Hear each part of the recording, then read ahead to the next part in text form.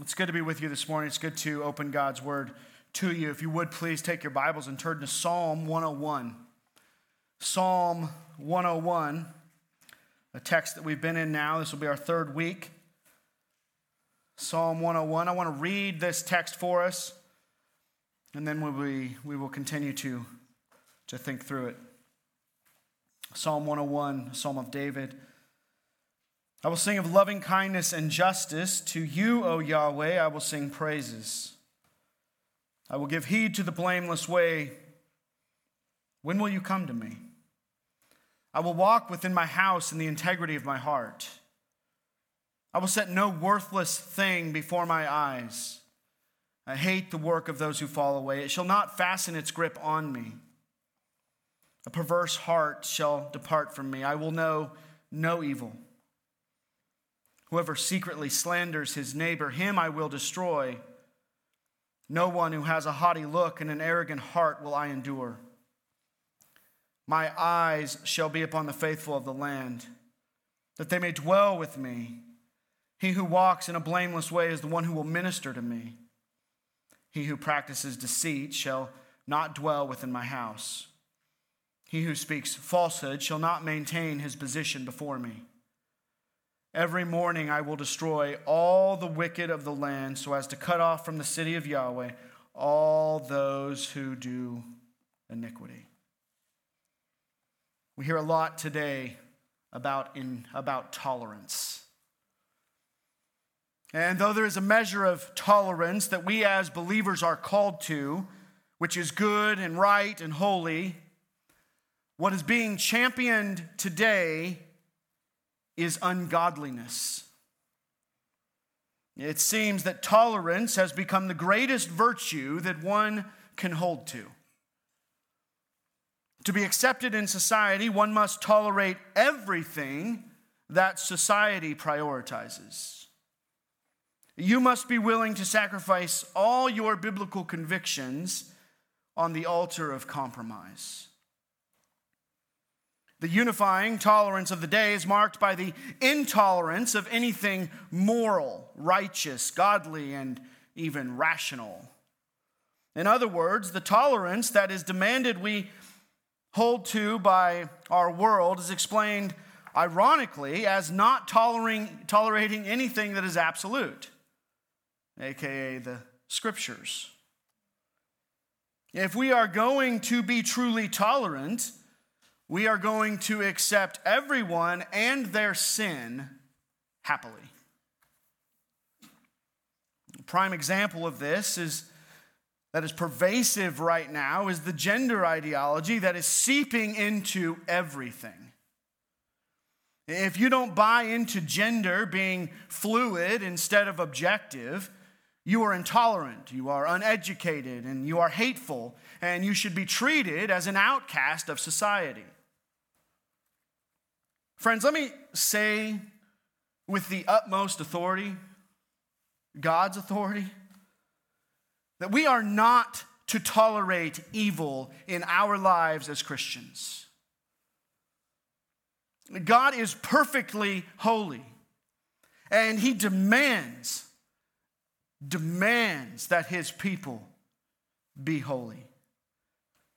This is where we find ourselves this morning in our text. And before we get into the verses that we are going to study, let me briefly remind you of the series we find ourselves in. We are considering what it looks like to think biblically. Thinking biblically is critical to living a life that is pleasing to the Lord and to being fulfilled as God intended us to be. Psalm 101 presents to us a portrait of a biblical thinker. This psalm helps us to get a clear picture of what a life that is governed by biblical thinking looks like. David is the author of this psalm, and the context surrounding him writing it is that he is about to ascend to the throne as king over all of Israel. And as he contemplates that soon-to-be reality, he outlines the convictions that he is committed to as he's going to govern as king. Through this, we get 5 clarifying convictions of one who thinks biblically. So far, we have looked at 2, the first being, a couple weeks ago, a commitment to biblical meditation. A commitment to biblical meditation. One who is able to genuinely worship God, both privately and corporately, as David expresses in verse 1, as he says, I will sing of loving kindness and justice. To you, O Yahweh, I will sing praises. One who is able to genuinely worship God in that way is one who has his or her mind fixed upon God and his truth. Genuine worship from the heart exudes from a mind that is saturated with the Scriptures. And biblical thinking begins with biblical meditation. You will not be a biblical thinker. You will not process things the way that God has called us to process things in this world if you are not committed to biblical meditation. The second conviction that we looked at last time is found in verse 2, and that is a commitment to a faithful, godly life. A commitment to a faithful, godly life. One who is committed to a faithful, godly life is one, as verse 2 says, who gives heed to the blameless way. That is to say, that his daily actions are wise. He gives careful consideration to his ways, his decisions, his actions. He lives a life that is prudent. How does one become careful in this? Well, he lives a life, first of all, of personal discipline. We talked about that. This person lives a life of order and structure that is governed by biblical priorities. They not only live a life of personal discipline, but they also live a life, as we looked at last time, of spiritual maintenance. As he says there at the end of verse 2, I will walk within my heart in the integrity of I walk in my house within in the integrity of my heart. This involves being marked by continual repentance and obedience. And as we've said several times before, this is not a life of perfection. No Christian is going to live perfectly. But rather, this is a life that is guided by a commitment to keep short accounts with God.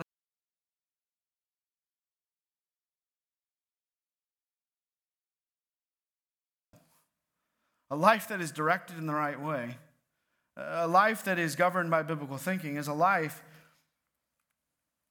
that is convicted to keep short accounts with God and others, and it's a life that loves Jesus. And when this person stumbles, as we all stumble this side of heaven, he repents and he forsakes his sin and he embraces God's forgiveness and he keeps going. He doesn't give up the fight. But not only is this one, are his actions wise, but we find then at the end of verse 2 that his daily motives are pure. David was committed to living with integrity of heart in his day-to-day life. Integrity of heart is the motor which drives a wise and faithful life. Without integrity in your heart, your life will not be wise. Your life will not be godly. Your life will not be faithful. At least not through and through. We're all good to some extent at living double lives, unfortunately. There can be the appearance of faithfulness. There can be the appearance of godliness. Those things can be there for others to see, but to truly be living a life of godliness and faithfulness, your motives must be pure. Your heart must be committed to integrity. Otherwise, it's just hypocrisy. There's a third factor of this commitment that we ended with last time, and that is that his daily strength is Yahweh's presence. His daily strength is Yahweh's presence. This is seen in the middle of verse 2, where David says to Yahweh, he says, when will you come to me? Kind of a weird place for him to ask that question. But what he's doing with that question is he is expressing his complete dependence upon Yahweh to enable him to live a faithful, godly life. Because if we are going to be genuine, if we are going to fight against the hypocrisy that is just can seep into our lives, it is only going to be through the strength of God. So his strength is Yahweh's presence. Now, this brings us then to a third commitment that we find here this morning in verses 3 through 5. And that commitment is this: it is a commitment to not tolerate evil. A commitment to not tolerate evil. Look again at verse 3. He says, I will set no worthless thing before my eyes. I hate the work of those who fall away. It shall not fasten its grip on me. A perverse heart shall depart from me. I will know no evil. Whoever secretly slanders his neighbor, him I will destroy. No one who has a haughty look and an arrogant heart will I endure. So far in verses 1 and 2, we have seen a strong commitment of the will declared by David, expressed positively, right? I will sing. I will give heed. I will walk. Positive statements. And he will do that throughout the remainder of the psalm in various places as well. But here, we see that same strong declaration expressed negatively. He says, I will set no worthless thing before my eyes or in my presence. This is the strongest way in the Hebrew language to express intolerance for something.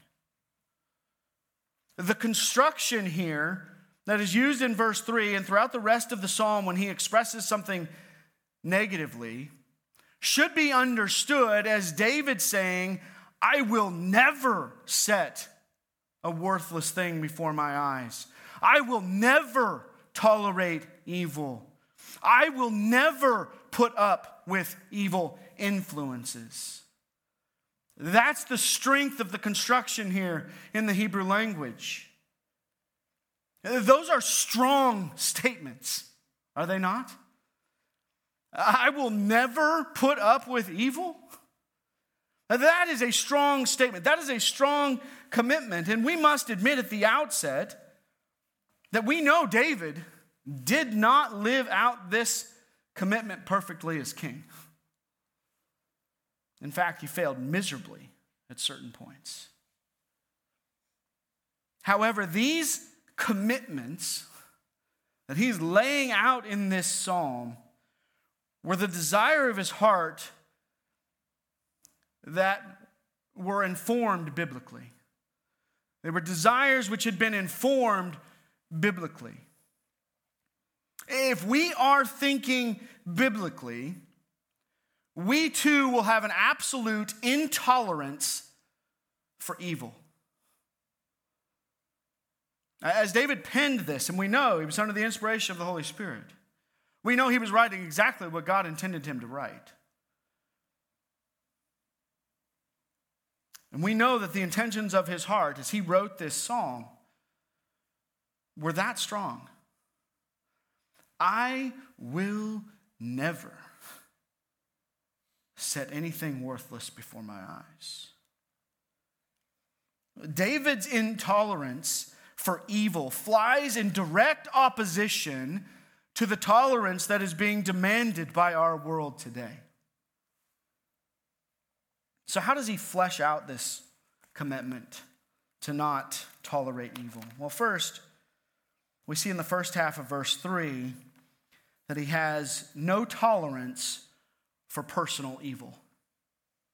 He has no tolerance for personal evil. Look again at the first half of verse 3. He says, I will set no worthless thing before my eyes. Now, David is declaring that he will never place anything destructive or wicked before his eyes, or he will never have anything destructive or wicked in his presence. David is one who is thinking biblically, is refusing to have his mind and his life influenced by wickedness. This statement refers to both things and to people, as we will see more in a moment as these verses continue to unfold.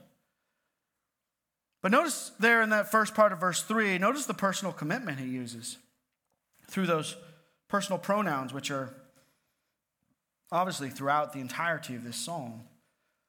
But he says, I will set no worthless thing before my eyes. This was a very personal commitment by David. His mind had been influenced with the truth, and as he understood who God was, as he understood who he was called to be as king, as he understood who he was as a believer. This commitment came from his lips. It came to his pen. He said, I myself will not set any worthless thing before my eyes. He understands what Jesus stated in Matthew 6, 22 through 23, when he says, the eye is the lamp of the body. So then if your eye is clear, your whole body will be full of light. But if your eye is bad, your whole body will be full of darkness. If then that light that is in you is darkness, how great is that darkness? You see, what Jesus was getting at and what David understood is that what enters the body through the eyes, through your sight, through what you look at, it influences the entirety of your life.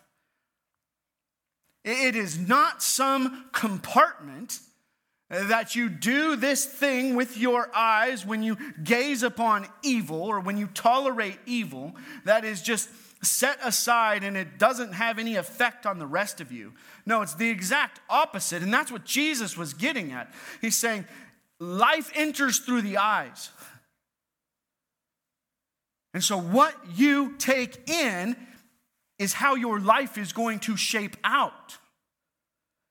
This is who you are going to be. As king, David could not afford to be entertaining evil in his presence. We see, unfortunately, a vivid illustration of why this commitment is so important in David's catastrophic, sinful decision in regard to Bathsheba, do we not? David had no business setting his gaze on Bathsheba, as the language in 2 Samuel 11 indicates. Now, when you read 2 Samuel 11, and we've dealt with that text on several occasions, but when you read 2 Samuel 11, it talks about David seeing Bathsheba when she was on that rooftop. This wasn't just a look and a look away and a moving on with life. This wasn't an accidental look. The language there is very strong in terms of setting a gaze, engaging your eyes and your mind in what is being shown. He had no business doing that.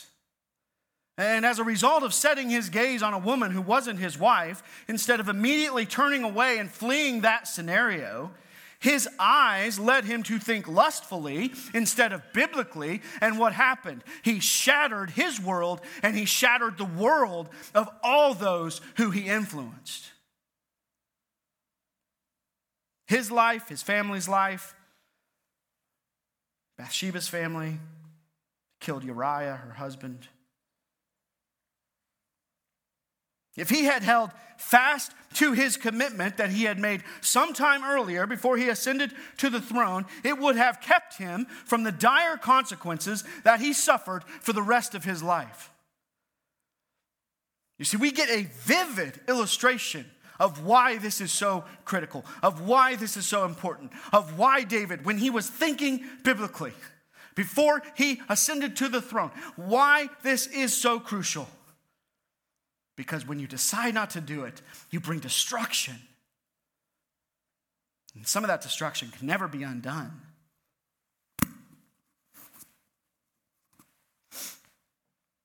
Friends, I plead with you to consider the things that you are setting before your eyes. It matters. It matters. If we had the ability to hear David cry from the grave, we would no doubt hear him plead at the top of his lungs to have no tolerance for setting wickedness before our eyes. This is hard, right? This is hard because we are bombarded on a constant basis with the wickedness of the evil one in all of our media formats that we have so accessibly, so much access to. This world is spiraling at a very fast rate to hell, and they are flaunting all of their hellish thoughts, actions, and decisions to everyone else around them as they go. It's as if we are being pinned down. We are pinned down in a gunfight with bullets coming at us from all angles. It's a little bit what it feels like. This then begs the question: if we are going to have to battle this wickedness on a constant basis because we live in a world where it is unavoidable at times, why? Why in the world would we seek to intentionally put evil before our eyes for the purpose of entertainment or self-gratification? Why? If it's so destructive, if it causes so much damage, if it is the pathway to hell that the world is on, why would we think that we should set that before our eyes and that be an okay thing? This commitment to not tolerate personal evil for David was both public and private. One who tolerates evil in their life is one who is not thinking biblically. There's no other way around it. You cannot compartmentalize evil. You cannot compartmentalize certain aspects of your life. You cannot compartmentalize your public life and your private life. You are who you are. I am who I am.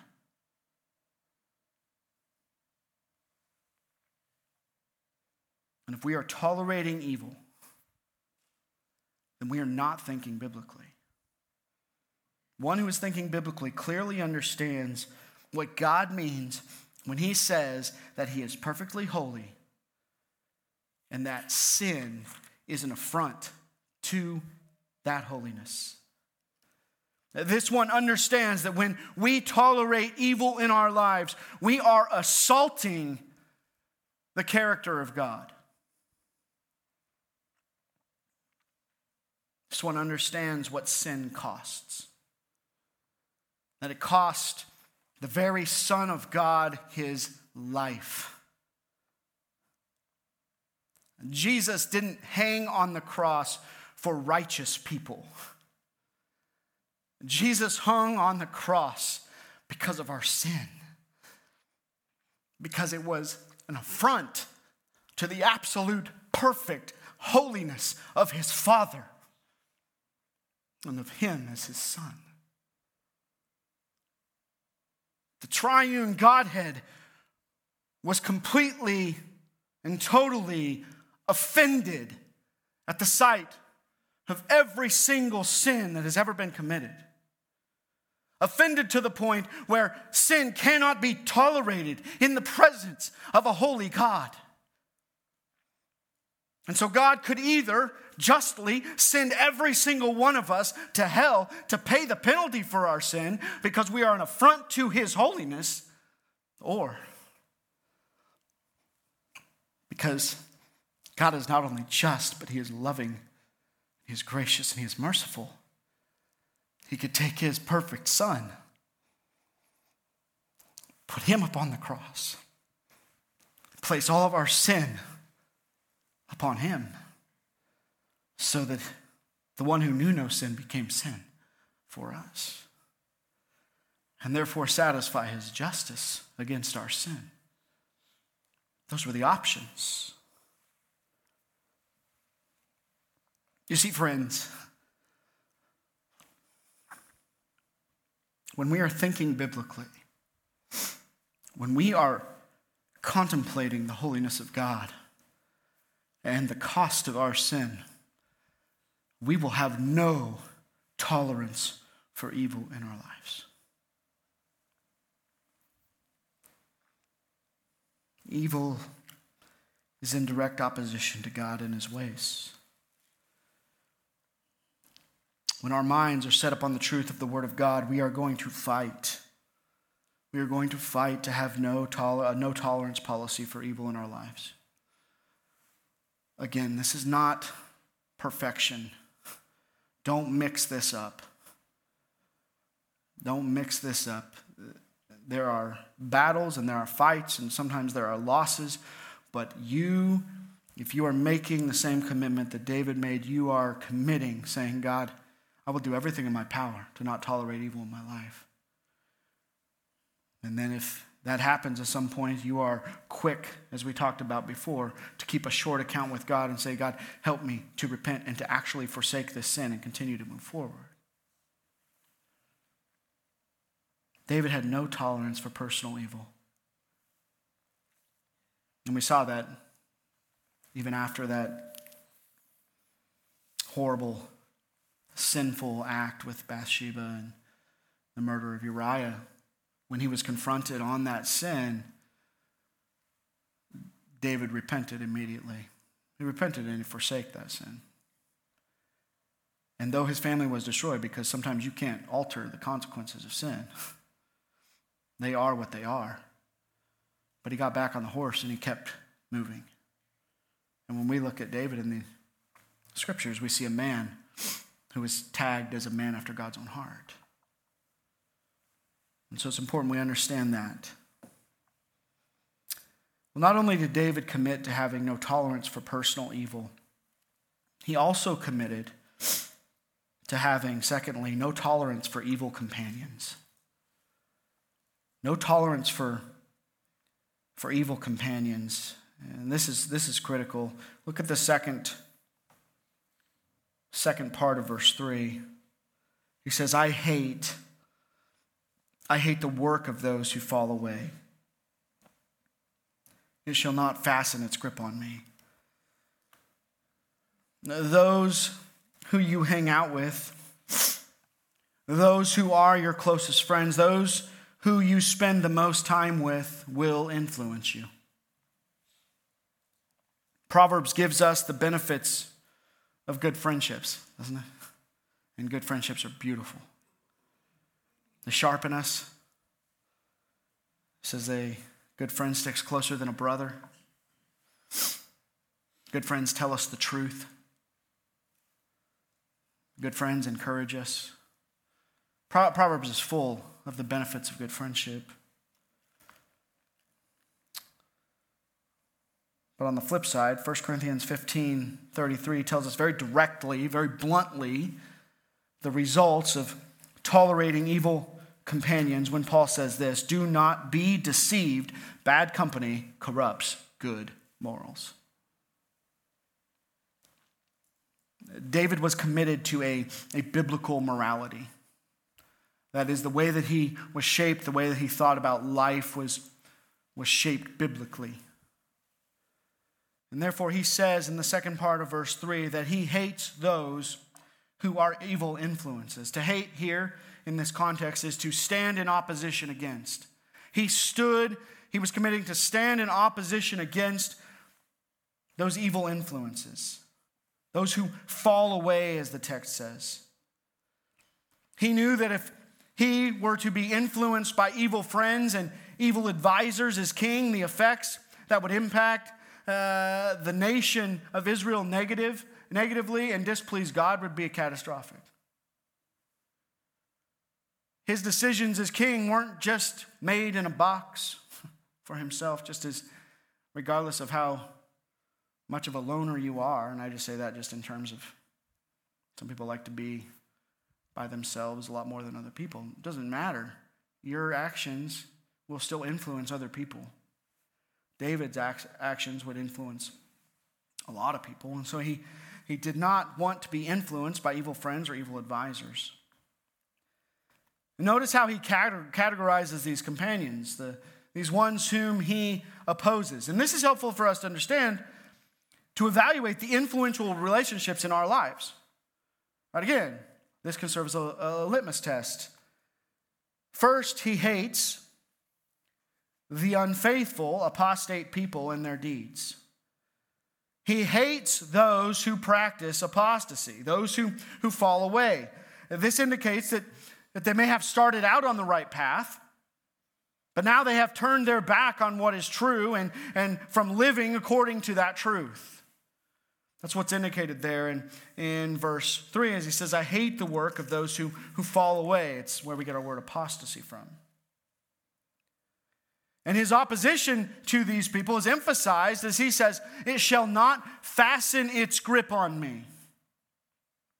The it here in this text is referencing the apostate's work. That is their ways, their attitudes, their actions, and their words. He refuses to be influenced by those things, he says. He refuses to let those things, says, fasten their grip on him or cling to him, to become part of his character. My wife and I have been married a long time, 21 years here in a couple months. It's been wonderful. But if you knew my wife and I 21 years ago compared to how we are now, we were very, very different 21 years ago from each other. We thought differently. We ate different foods. I ate good ones. She ate bad ones. A lot of those kinds of things. I mean, if you spend a little bit of time with us, you will know very quickly that we are becoming the same person. And that's unfortunate for my wife. Because she was better off than becoming like me. But that happens over time, doesn't it? You spend time with people. You become like them. You have family traits. Some people have family smells. Some people have family traits, right? Our family smell, if you come into our house, is garlic. Right? Just come in there. We are cooking garlic. I'm having eggs this morning. I'm like, why does our house always smell like garlic? So it was cooked in the oven last night. That's what happens. But you have family traits. You look alike. You start to talk alike. You start to use the same phrases. You become like the people you hang out with. That's the point. That's the idea of this idea of fastening its grip, clinging. And when you hang out with somebody, their attitudes influence you. The way that they think influences you. The way that they talk influences you. The things that they do influence you. He refuses to let those who fall away fasten their grip on him. Why? Because they are not true and they are against the will of God. Those things that apostates, these who fall away, in our text do are not true. They don't think rightly about God. They don't speak rightly about God. They don't act according to the scriptures. And so they are against the will of God. Friends, your closest companions should not be those who oppose God. Those who live in a way that is contrary to God's word and his character. Those you hang out with and share life with should be those who have should not be those who have turned their back on Christ and the gospel. And regardless of how strong you think you are, you will be influenced by their ways in your thinking, which will affect your life. It's just the truth. David's commitment is to be our commitment. To not tolerate their presence in order to avoid their evil influence. Now, let me just comment and say this is not saying that we should not interact with unbelievers. We absolutely should interact with unbelievers. They need the gospel. As Wes told us the last 4 weeks as we were in 2 Corinthians chapter 5, we are ambassadors for Christ. Our responsibility is to plead with them who do not know Christ to come to Christ. That is our job. That is our responsibility. So this commitment is not saying we do not interact with unbelievers. That is absolutely false. What this commitment is saying is that we should not have people in our lives who are unbelievers who hold an influential place in our lives. In other words, they should be listening to us. We should not be listening to them.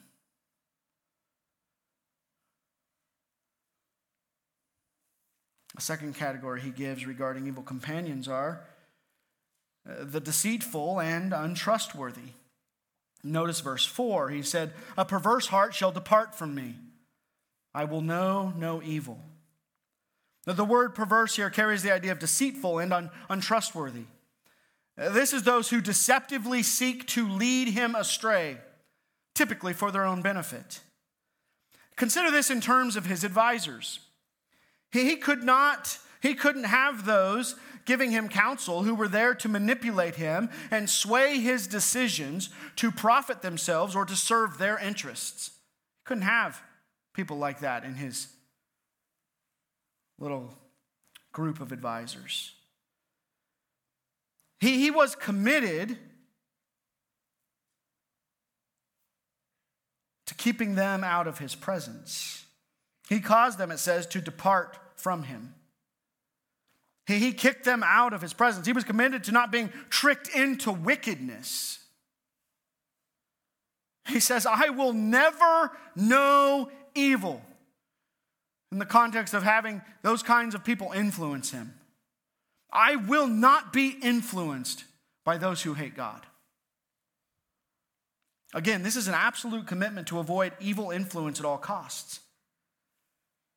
Now, David will remove those who are going to influence him deceitfully or falsely. Listen, if there are people in your life, if the people in your life who influence you are deceitful and manipulative, you turn aside from them. Friends, they will lead you into evil. If your constant closest companions are those who manipulate you and get you involved in things you shouldn't be involved in, those aren't good friends. Those are evil companions. And if you're going to think biblically, you're going to start to move away from those friendships. They will get you mixed up in bad circumstances that you had no desire or business to be in. I've told you before, I'm kind of a cop show junkie. And you know, the illustration that comes to my mind is that when a murder takes place, maybe it was a drive-by shooting or something, and you have the guy who was just driving his friend to this place because he needed a ride, and then you have the friend who intended to go to this place because he was going to kill somebody. All of a sudden, you have this driver who's made a really bad decision, right? He's hanging out with the wrong dude because that dude just committed murder. And you're with him, so you're an accomplice of that murder. And you could be charged in the same way, and you may have had no intention. He said, "Let's go get a chocolate shake." And all of a sudden, you're in a jail cell getting indicted for felony murder. Well, that's an extreme example, but that's what I'm talking about. You hang out with unwise people, you end up in that kind of scenario. You end up saying, "Man, I'm not sure how I got here, but I don't think this was my original intention." And maybe it was in the context of trying to love somebody. But your love of somebody became you being influenced by them, your world becoming all about that person, and so all of a sudden you're willing to go do whatever with them. And they have all kinds of bad intentions. You should go with them, and then you end up getting mixed up in this kind of mess. Get away from people who are manipulative in their influence. He continues on in verse 5, characterizing these evil companions. He says they are the secret slanderers. The secret slanderers. Whoever secretly slanders his neighbor, him I will destroy. This describes those who are always talking about others in a way that drags them through the mud. This is a form of gossip. Often the motivation for those who slander is to put themselves in a better light by doing what? Well, by assassinating the character of somebody else. I can make myself look better by assassinating the character of that person. David wasn't going to tolerate influential people in his life who were constantly assaulting the character of others. In fact, he says that he will destroy them, that is, to silence them. If your primary companions in this life are those who are characterized by slander, you need to remove them from your inner circle. If you are characterized by slander, stop it, or you're going to get removed from people who have you in their inner circle. And instead, you need to confront them in their slander. Why? For the purpose of silencing it. Not just let it go and move on. We have responsibilities to believers, especially those who are in our inner circle, to our friends. If it's taking place, you have a responsibility, first of all, not to tolerate it, and secondly, to silence it. One who thinks biblically will have no tolerance in his or her life for listening to slander. The final character trait that exposes one who is an evil companion is there at the end of verse 5, and it is this: it is the proud and the discontent. The proud and the discontent. Look at the end of verse 5. He says, "No one who has a haughty look and an arrogant heart will I endure." David will not tolerate anyone with a haughty look or an arrogant heart. A haughty look here describes one who has a superior attitude, one who looks down on others. This is one who is the opposite of humble. As my wife says, they think they are all that in a bag of chips. She says that sometimes, and we make fun of her. But that's this person. That's this person. And that mentality is clear in how they treat people. Things like this, things like undermining others' opinions, the inability to listen, the inability to be wrong, the refusal to repent. It's someone who has a haughty look. An arrogant heart is literally a broad heart. This describes one who is greedy, one whose desires are never satisfied, one who is discontent. They think of themselves more highly than they ought to think, and they develop the I deserve it mentality. I deserve this, I deserve that, because of who I am, because of what I've done. And because they have developed this I deserve it mentality, they are never content with what they have or with who they are. Listen, David commits to not putting up with this type of person.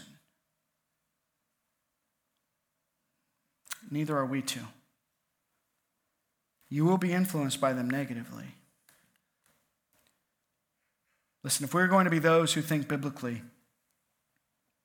we must commit to not tolerate evil in our lives.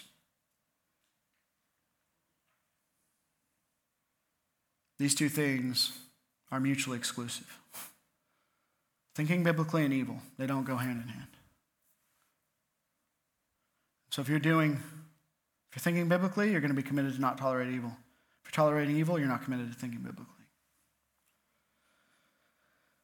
As we close our time this morning, there's obviously a plethora of personal application that can be made to our lives, and we've talked through a lot of that.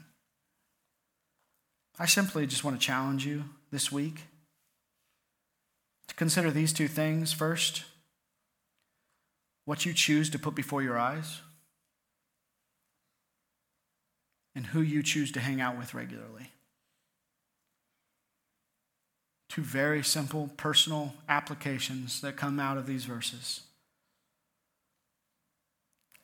And as you consider those things, as you evaluate those things, ask yourself, am I tolerating evil in my life? Am I tolerating it? Am I okay with it? Is it there? If you are, repent and forsake that evil. God is a God of mercy.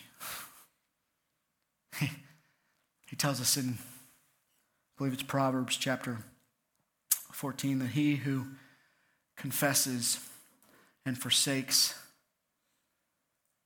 his transgression will find mercy. And the flip side of that verse is he who doesn't will not prosper. God is a God of mercy. Repent, forsake that evil. Just, God, help me to see this. Am I this kind of person? Am I hanging out with these kinds of people? Am I tolerating evil? God, bring that to the surface. I want to repent of it. I want to do business with you. I want to deal with it. Do that this week. And if you evaluate and you see that you are fighting against tolerating evil, then you will be able to trace it back to thinking biblically. And you need to be encouraged by that. But not just be encouraged in that state, but be encouraged to the extent that you will excel still more. You will continue to amp up that fight. We long for Jesus to come back. And I know, if you know Christ and you love Christ, in your heart of hearts, you desire for him to find you faithful when he comes back. We work towards that end by evaluating these things. Let's pray together. Father, thank you for our time. Heavy commands, strong commitments. Father, as we ended with last time, in and of ourselves, we are incapable of this. So, Father, we need your strength. We need the strength of your Holy Spirit to enable us to obey you.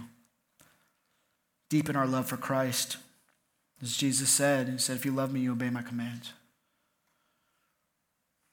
Continue to give us a glorious vision of Christ in the Scriptures. As we gaze upon him, as we gaze upon the holiness of the triune God, Father, may we hate evil. May we continue to shed it. May we continue to not tolerate it. May we fight for that. God, we long for that day when evil will be completely and totally done away with. Life will be perfect. It's an amazing thing to think about that that's what you promise for those of us who are in Christ. Thank you, Lord. We love you. We praise you. In Jesus' name, amen.